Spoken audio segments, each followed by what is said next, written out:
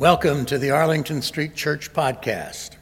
Boston Sanctuary since 1729, Arlington Street continues today as a gathering place for progressive people of faith in the Boston metropolitan area and beyond.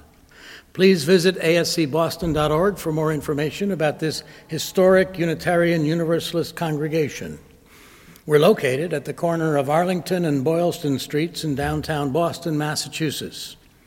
Arlington Street Church, gathered in love and service for justice and peace.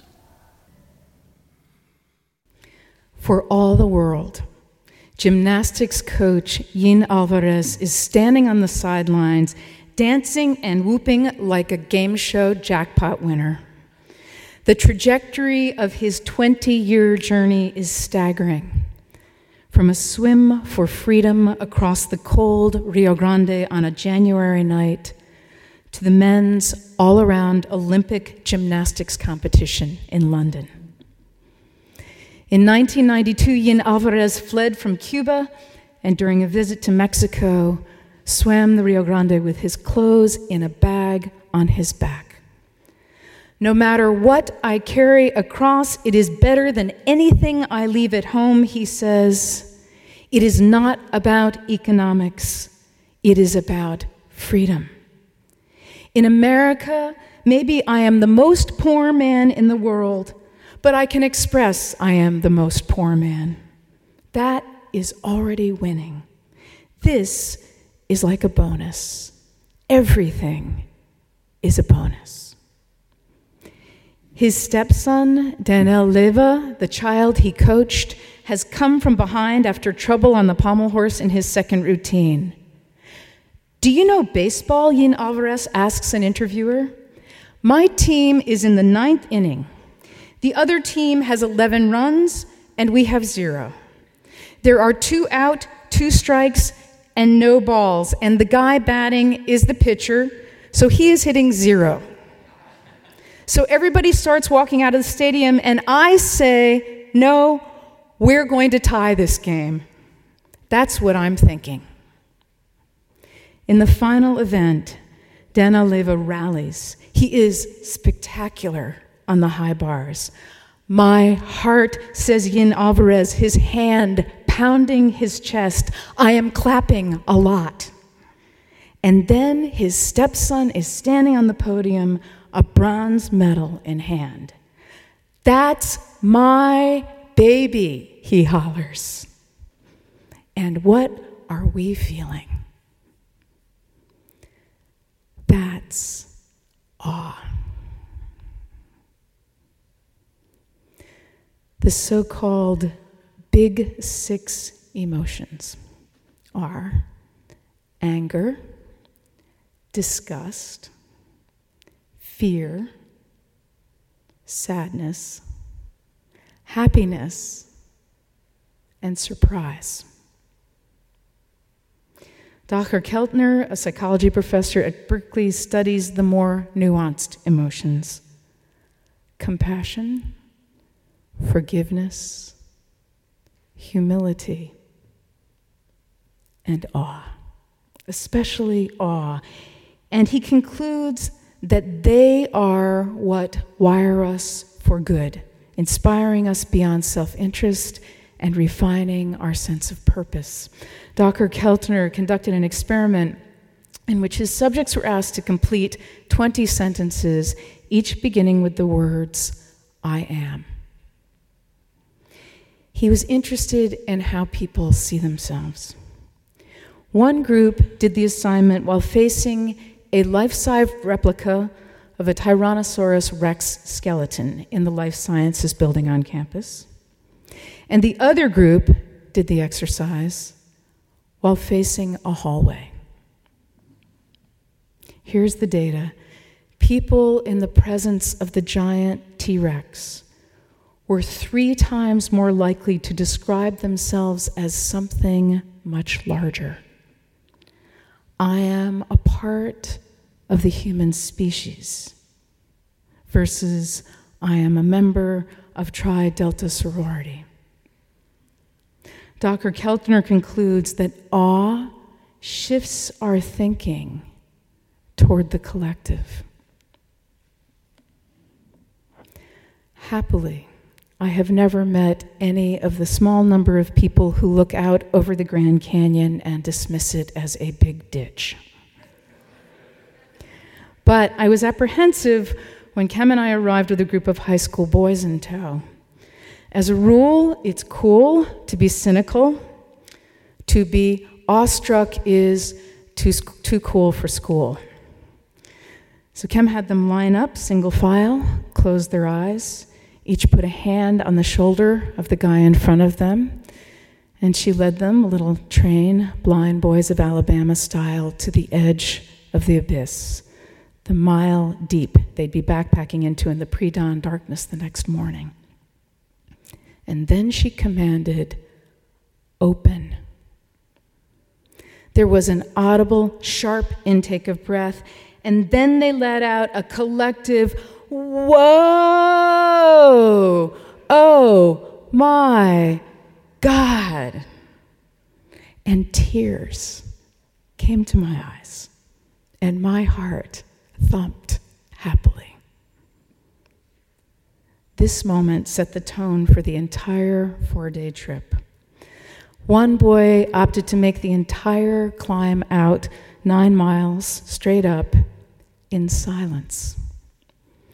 Later, another, when asked to name the most formative experience of his high school career, said simply, "The Grand Canyon." Awe lies deep at the intersection of joy, fear, and mystery. To experience it is potentially to tap into a deep reserve of meaning and purpose. Researcher Jonathan Haidt, a psychology professor at UVA, says that awe can also be prompted by witnessing acts of great generosity or humanity. This moral elevation, he says, appears to trigger the release of the bonding hormone oxytocin.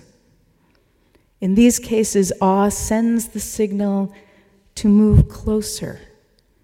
That clears the way for altruism, acts of kindness and generosity. Move closer.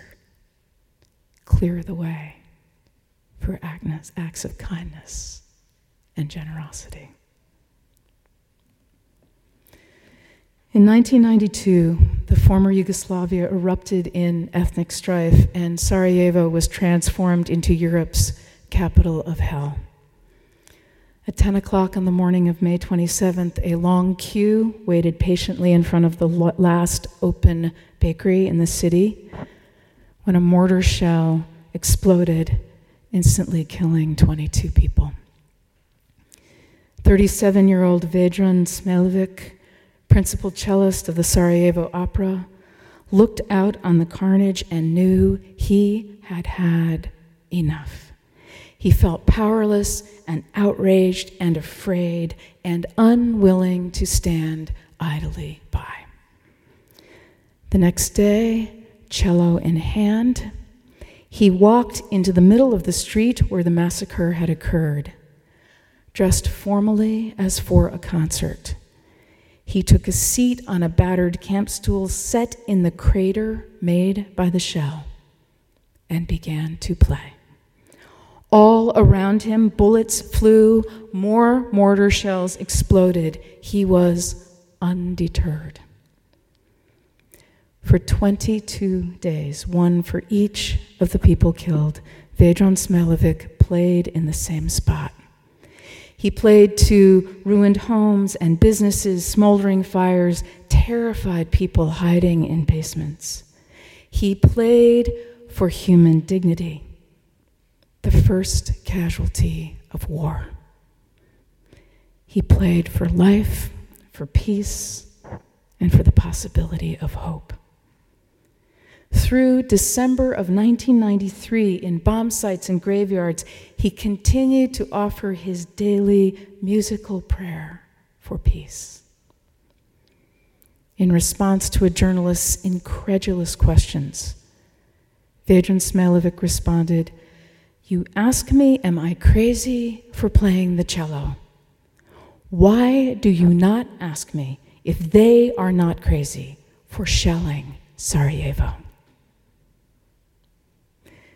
English composer David Wilde was so moved by the story, he poured his feelings of outrage, love, and brotherhood with Vedran Smilovic into a composition for unaccompanied cello called simply The Cellist of Sarajevo. In 1994, at the International Cello Festival in Manchester, England, Yo-Yo Ma played the piece. Pianist Paul Sullivan describes it. Quietly, almost imperceptibly, the music began stealing out into the hushed hall and creating a shadowy, empty universe, ominous with the presence of death, haunting in its echoes. Slowly it built, growing relentlessly into an agonized, screaming, slashing furor, gripping us all, before subsiding at last into a hollow death rattle, and finally back to the silence from which it had begun. Journalist Swati Chopra writes, when he had finished, Yo-Yo Ma remained bent over his cello, his bow resting on the strings. No one in the silent hall moved. No one moved for a long, long time. It was as though they said we had just witnessed the horror ourselves.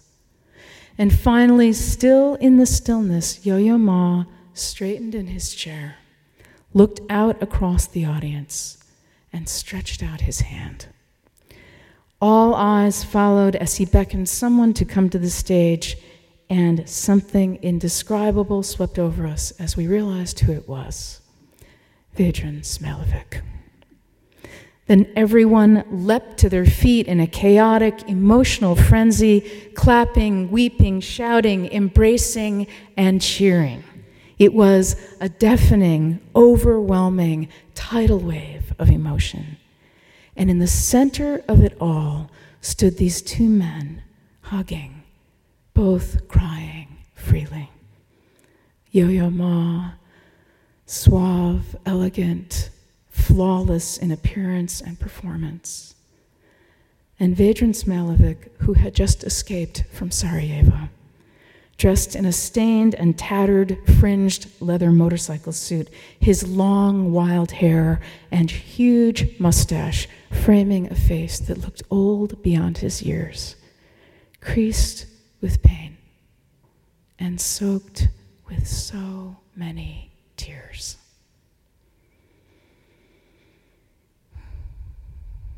Awesome. Here is the intersection between science and spirituality. Both agree that it bears rich fruit to cultivate more awe in our lives.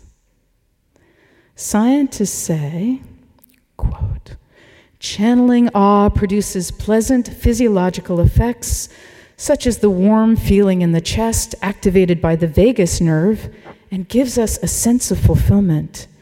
Experiencing awe can help us reflect on how an upsetting event fits into our philosophy of life or how our personal experience unites us with humanity. Close quote. Speaking for the religion team, I say that channeling awe makes us right-sized, putting both our trials and our triumphs into a larger context. It opens us to one another, draws us together, and uplifts us to a vision of the world we dream.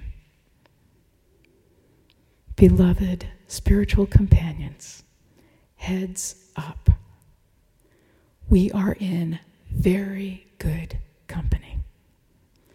Let's look around and listen and remember that everything can change when we engage our capacity for awe. From a cold swim across the Rio Grande to the Olympic Stadium, from the brink of the Grand Canyon to a bomb crater in Sarajevo, when we place ourselves in a larger context, we are wired for good, inspired to move closer, to open our hearts, our minds, and our hands to one another and to the world. Oh, come, you longing, thirsty souls, says the prophet Isaiah. Come, drink freely from the spring. Come here, you weary and famished, and end your hungering. The world of spirit serves as seed within our loam, that we may bear a rich harvest. Everywhere a feast is spread out before us and for us. For ye shall go out with joy and be led forth in peace. The mountains and the hills shall break forth before you into singing, and all the trees of the field shall clap their hands. Let us go now together into this new year before us, new, untouched, full of things that have never been. Go together on this road that we are building as we walk on it, this awesome road of love and service, justice and peace. Amen.